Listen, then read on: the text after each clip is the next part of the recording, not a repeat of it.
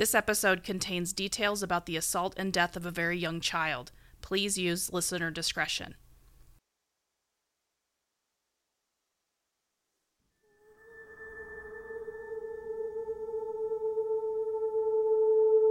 Owen County Dispatch was notified this morning, just before 9 o'clock, that a missing 15-month-old little girl was not found to be in her crib this morning. The description, as you well may know, but it's worth repeating, is of the missing child, 15-month-old, white female, approximately 49 inches, 20 pounds, blonde hair, blue eyes. She was last wearing a white zip-up sleeper, infant sleeper, with a purple pacifier clipped on to that. She also may be with a blue and white Winnie the Pooh blanket.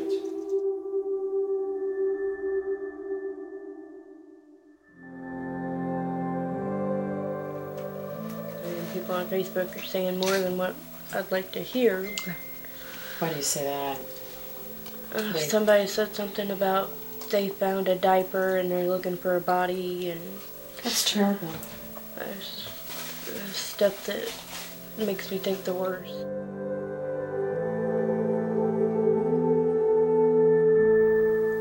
We heard that there was, a blanket missing and her diaper bag from over there, so I'm hoping that, whoever has her is at least taking care of her.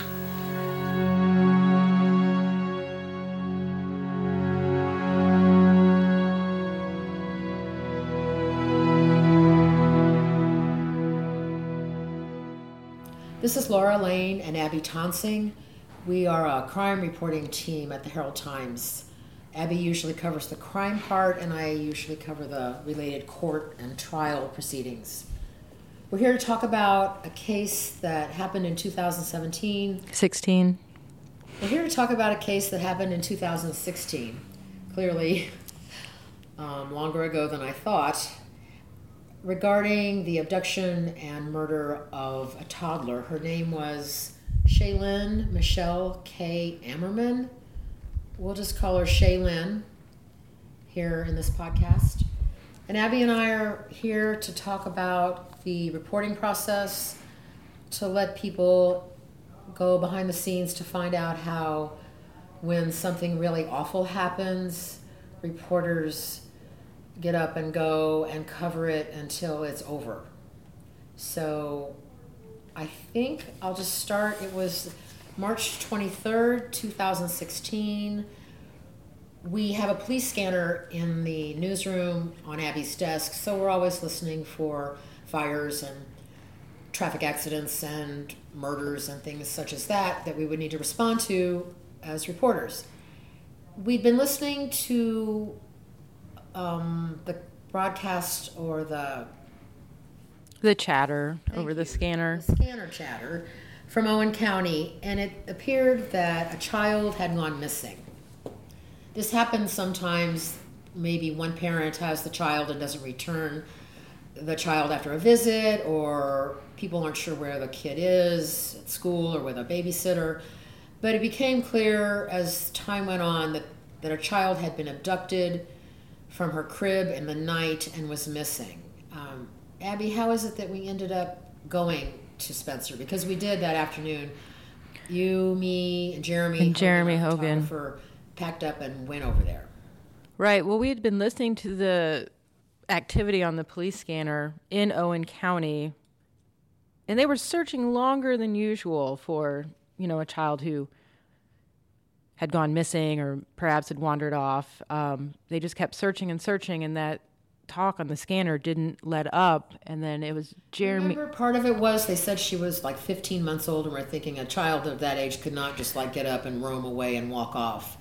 And it just became more and more suspicious. It did. And about that time when we were starting to kind of feel like perhaps we should investigate this further, Jeremy Hogan, our photographer, came over to our area and said that he saw the mother's Facebook post claiming that her daughter had been kidnapped out of her crib and taken in the middle of the night. And please, if anyone can help search, please do so. And we didn't give it much thought after that. We pretty much mobilized and ran out the door. I love that word, mobilized. In our world, that means you grab your laptop, camera, phone, Extension cord, extra notebook. pen, pencil. Jeremy pretty had much all it. of his gear. Jeremy had lots of photography equipment and video equipment. So how did we get there? We took separate vehicles. You and Jeremy, I remember you two went into the heart of downtown Spencer, where a lot of the police activity was happening.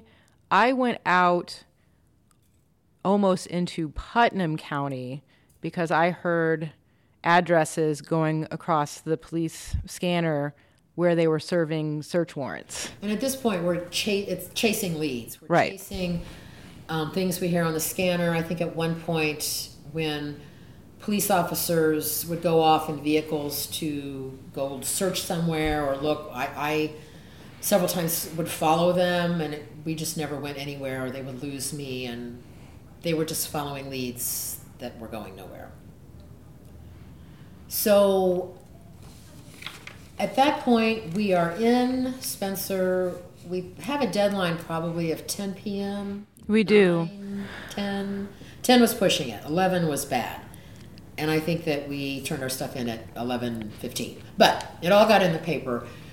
Yeah, what time was that first press conference with the state police, with Kurt Durnall, and several police officials spoke at the Spencer Police Department? I remember being there. I remember it was later that first day, right? Mm-hmm. And It was in the evening. It was dark. It was at night.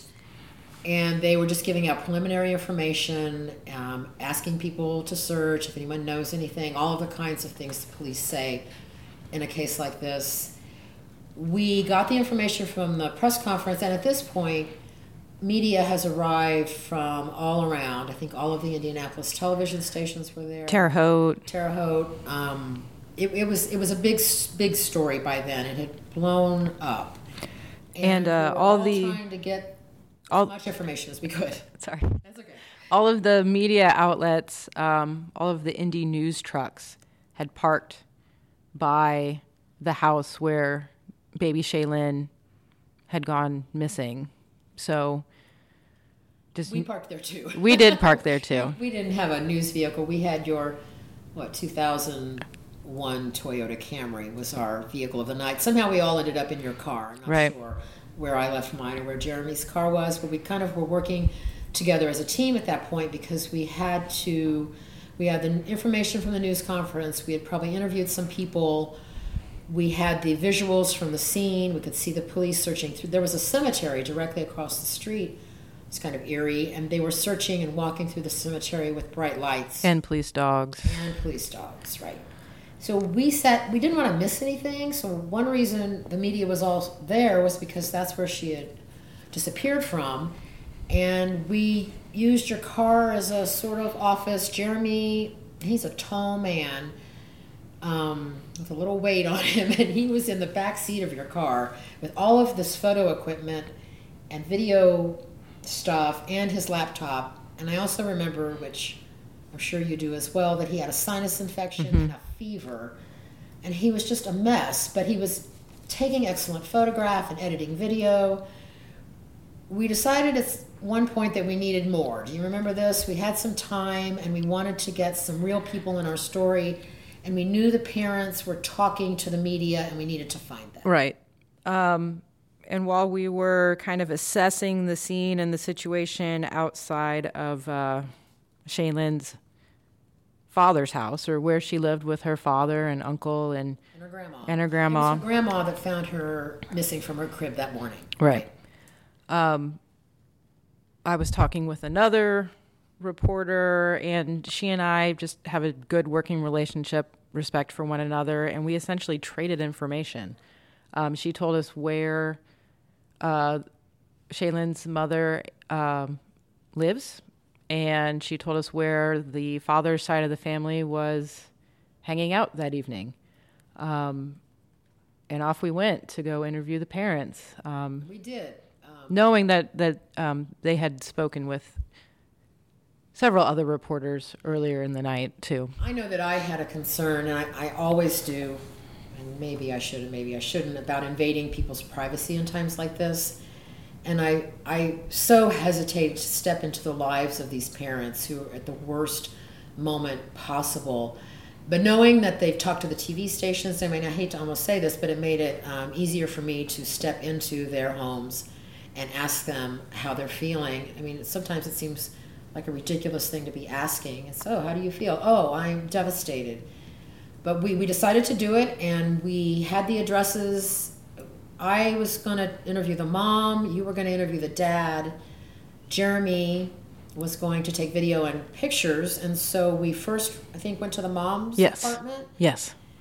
We left you in the car because you were writing a story. I was writing a story. Smoking. Yes. And Jeremy and I went upstairs to the apartment. We knocked on the door. Someone answered. I remember everyone in the room was, speaking of smoking, was smoking. There was so much stress and tension.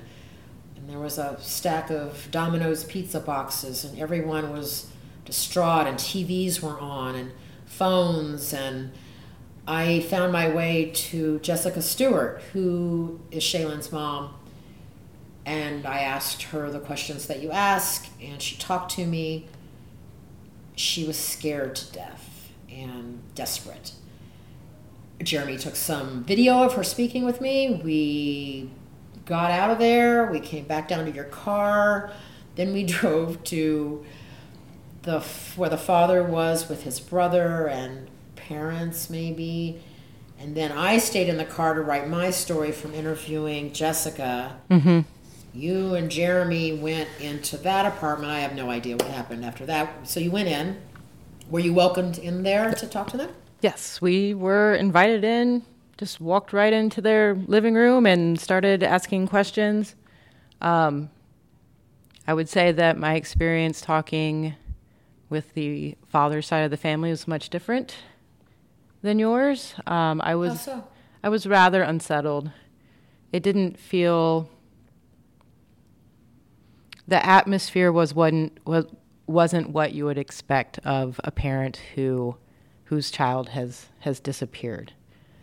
And recognizing that is sort of part of reporting, because you come back to the car and you're sort of unsettled by all of that. At this point, it's, 9:30 or 10 o'clock? It's pretty late at night. It is late. We've definitely missed deadlines. We have, and we've promised the editors back at the paper that we will have something for them soon.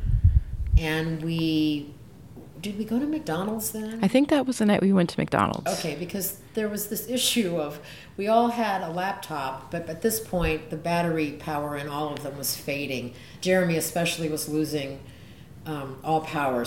And we needed Wi-Fi to file our stories and edit video. And in Owen County and in Spencer, your options are limited as far as free Wi-Fi access. I knew that the library had it, but the library was closed because it was so late. We went to McDonald's. This is often where journalists end up doing some of their most important work. Yes, the back section of McDonald's over the next couple of days kind of became a media hub where reporters from all over got food, drinks, coffee, Big Macs, and hooked up to the Wi-Fi and filed their stories. And there was a lot of story filing going on. This lasted over 3 days. It was Wednesday, was the 23rd. Mm-hmm. Then on March 24th, we all came home that night of the 23rd. It was late. It was probably about midnight. It was late. late. Came back home, and I think we had started our day like a normal day in the morning. And we needed to be right back at it the next day. We felt bad almost leaving because anything could happen overnight. We went back early. Right? We did. You and I kind of devised a plan where you would kind of get the early start on the day, and I would take over later in the afternoon and into the evening. And I remember going over, there was not much news to report. People were coming from everywhere to search for Shaylin, not just professional searchers, but just people from everywhere. And there was a command center established at the Owen Valley Fire Station, sort of in the center of Spencer. And people started bringing food for the searchers, and there were organized groups going out. People were looking everywhere. I decided to, when you're a reporter, you're always looking for different angles for stories. I thought it was pretty amazing, all of this food and support that was showing up from everywhere. There was way more food than there were volunteers, and there were probably hundreds of volunteers. So I wanted to do a story about that. So I was interviewing some of the people who were searching and then stopping to have a meal. And I was going to write a little feature story, which I think I ended up writing. You did. And I went into the kitchen at the fire station. There was a firefighter. He was going to set me up with my computer and Wi-Fi and all of these things. And I got a phone call from, I think we mentioned Kurt Durnall before. We did, yes. He's the information officer for the state police. And he says, Laura, where are you? And I said, I'm in the fire station. He said, well, you need to get out of there right now because the sheriff is looking for you, and he's not happy that you're interviewing the searchers, and he's going to throw you out of the fire station. So I said, thank you, and I grabbed my computer, unplugged it from the wall, asked a firefighter if there was a back way out. He ushered me out, and I saw the sheriff sort of entering the area where I had been. And I ran through the parking lot to where Kurt Durnall was standing. He's like 6'6", so it's not hard to miss standing in the parking lot. And he just stood there with his arms across his chest like I had violated some reporting rule. And the reality is I was trying to get a nice little story about people who were trying to help. And People coming together and supporting each other. This tragedy. And I think the sheriff he just didn't trust me. He didn't know what I was doing in there and didn't think I really had any business being in there. I should probably ask him that. Sheriff Hobbs, if you're listening, I'm sorry that I was getting in the way, but it was a publicly funded fire station, and I think I had a right to be there to talk to people. And so there was that story. Then, Speaking of people coming together and being supportive, that first night when we were out, the Wednesday night, after we interviewed the parents and we were filing our stories at McDonald's, yes. They closed, remember? And they let us stay there and continue. Yeah. That's right, yeah. Yeah, they locked the restaurant. They went out the back door to smoke cigarettes and kind of take a break before they cleaned up. I said, have they left us here? And you said, no, they're out smoking. They'll be back. Yeah, I do remember that. They knew who we were. They knew what we were working on. They just said, the whole town was frantic. You're not bothering us. You know, we're just going to clean up. You guys do your thing. And it was... There were small moments of just support and kindness that were... It's something that you hear about in small towns. Spencer is probably a town of 2,000 people. It's small, and everyone, again, was frantic about Shaylin missing. While we were all still searching for Shaylin, you were still getting the local angle near Spencer because you didn't want to venture too far away. Right, I didn't want to go too far in case something happened. Because we felt so guilty about going too far away from Spencer, which is why, Laura and I were like tagging on and off. Like somebody had to be near Spencer, at the heart of it all. Jeremy and I, meanwhile, there was a report of a possible shooting out in Owen County, out in rural portions. And Jeremy and I just go take a drive, and we are looking for this possible shooting. We're also looking for searchers because we don't entirely know where they're looking, where they're not looking. And there's always the possibility that the searching and the shooting are connected. Right. There's always that. I mean, we were chasing every angle of this story. Because we have a police scanner. We do. And it's just, I will never forget. It was one of those first really beautiful days in March. Like, yes, I was wearing, Spring. Yeah. yes, I was wearing my pea coat, but then I would take off my pea coat for extended periods of time. There's me and Jeremy in his blue Volvo, and he's playing the Allman Brothers, and we're just driving. Just kind of driving around aimlessly, looking. We're searching just like the searchers are. It's a different kind of afternoon drive, isn't it? And I just remember feeling like this is one of the first beautiful days of spring. And Didn't this it should, seem wrong? it did. It just seems wrong. It should have been continued to rain. It should have been foggy. And I thought ordinarily this would be a beautiful drive. You listen to some jam bands, you've got the windows rolled down. But the reason why Jeremy and I were lost in, the back roads of Owen County together were for such an awful reason. And I remember feeling so overwhelmed just looking at all of the green that was starting to pop up everywhere. I just remember thinking to myself that Thursday afternoon, how do you find a baby in this? And it's just, it's one of those, that afternoon should have been a glorious afternoon with two colleagues hanging out in the car, taking a drive. But there was nothing. No joy. There was no joy in it whatsoever. And the juxtaposition. Right. Pairing of those things, it's often what we come across. And it's like Salzberg, Bob Salzberg, our former editor, said earlier, sometimes in journalism, the worst days are the best days. In this case, I can't count any of these days as good days when we were covering Shaylin's disappearance and her murder, but I'm telling you that I felt, and I know you felt, and Jeremy as well, this mission to find out what happened to her and tell people about it. And if it's the most horrible, awful thing that could ever happen, and it was, then that's what we had to do. And I feel like we kind of carried that burden because we knew that we would do her justice and do her story justice, and we hold ourselves to a really high standard here, and it was just important that the three of us do that. And in the midst of reporting on something so atrocious, you forge these bonds with your colleagues that, the three of us have gone through things that most ordinary people hopefully never will. And I feel like we just have an unbroken bond between us now. It's true. And I know when we asked Jeremy about this, he's not going to sit down and talk about this, or he's not going to want to, because for Jeremy, this was just really a kind of painful thing that he just wants to put away, like we all do.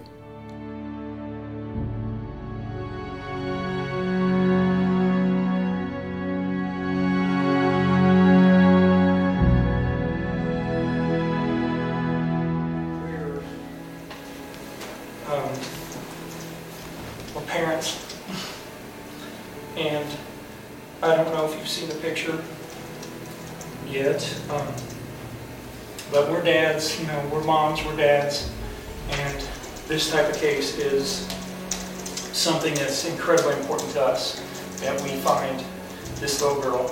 So,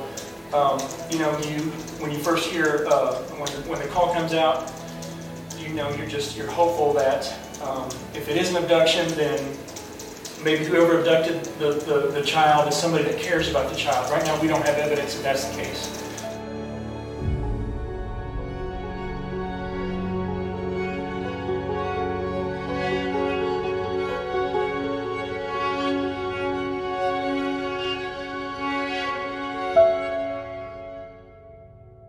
So we were there the next day. Was there another news conference? What happened? That would have been Thursday. What happened on Thursday?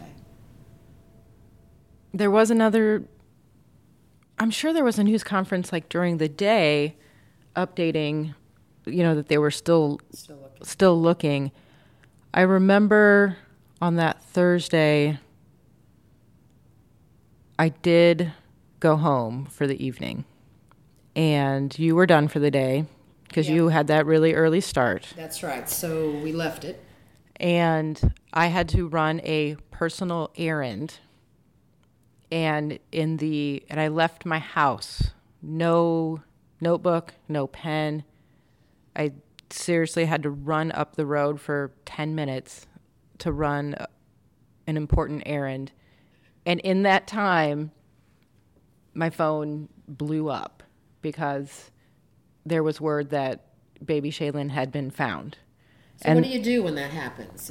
You've already worked your day and suddenly baby Shaylin has been found. In that instance, I was in the parking garage at IU Health Bloomington Hospital talking to our editor, Z, and I yell over to another woman in the parking lot, "Do you have a pen that I can borrow?" And she tossed me a Sharpie and said, "You can keep it, honey." Oh, that's a good pen. And I just took notes on whatever I could find in my car, whatever scrap paper I could find in my car. I raced back to my house, grabbed my laptop, and headed back into Spencer because there was Kurt Donald with the Indiana State Police was organizing yet another press conference at the Spencer Police Department. Now, did you know that the news from that conference would be that the baby had been found? Right. We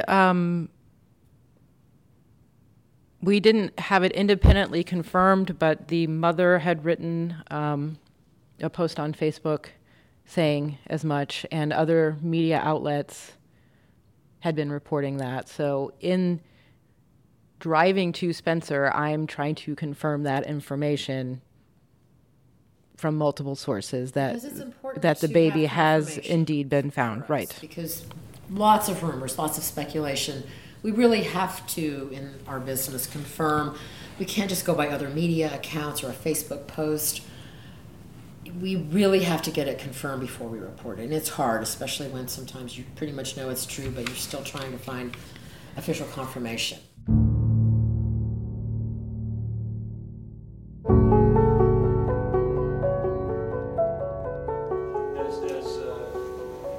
Put out in the news release already, a body of a female infant has been discovered near Gosport.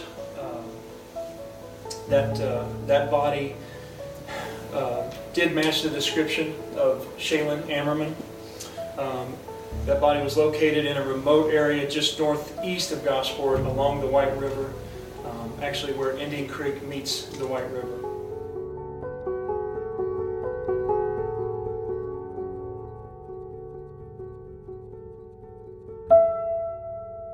This episode of Second Read was produced by Jenny Tilley with assistance from Bree Kirkham, Laura Lane, Abby Tonsing, and Jeremy Hogan.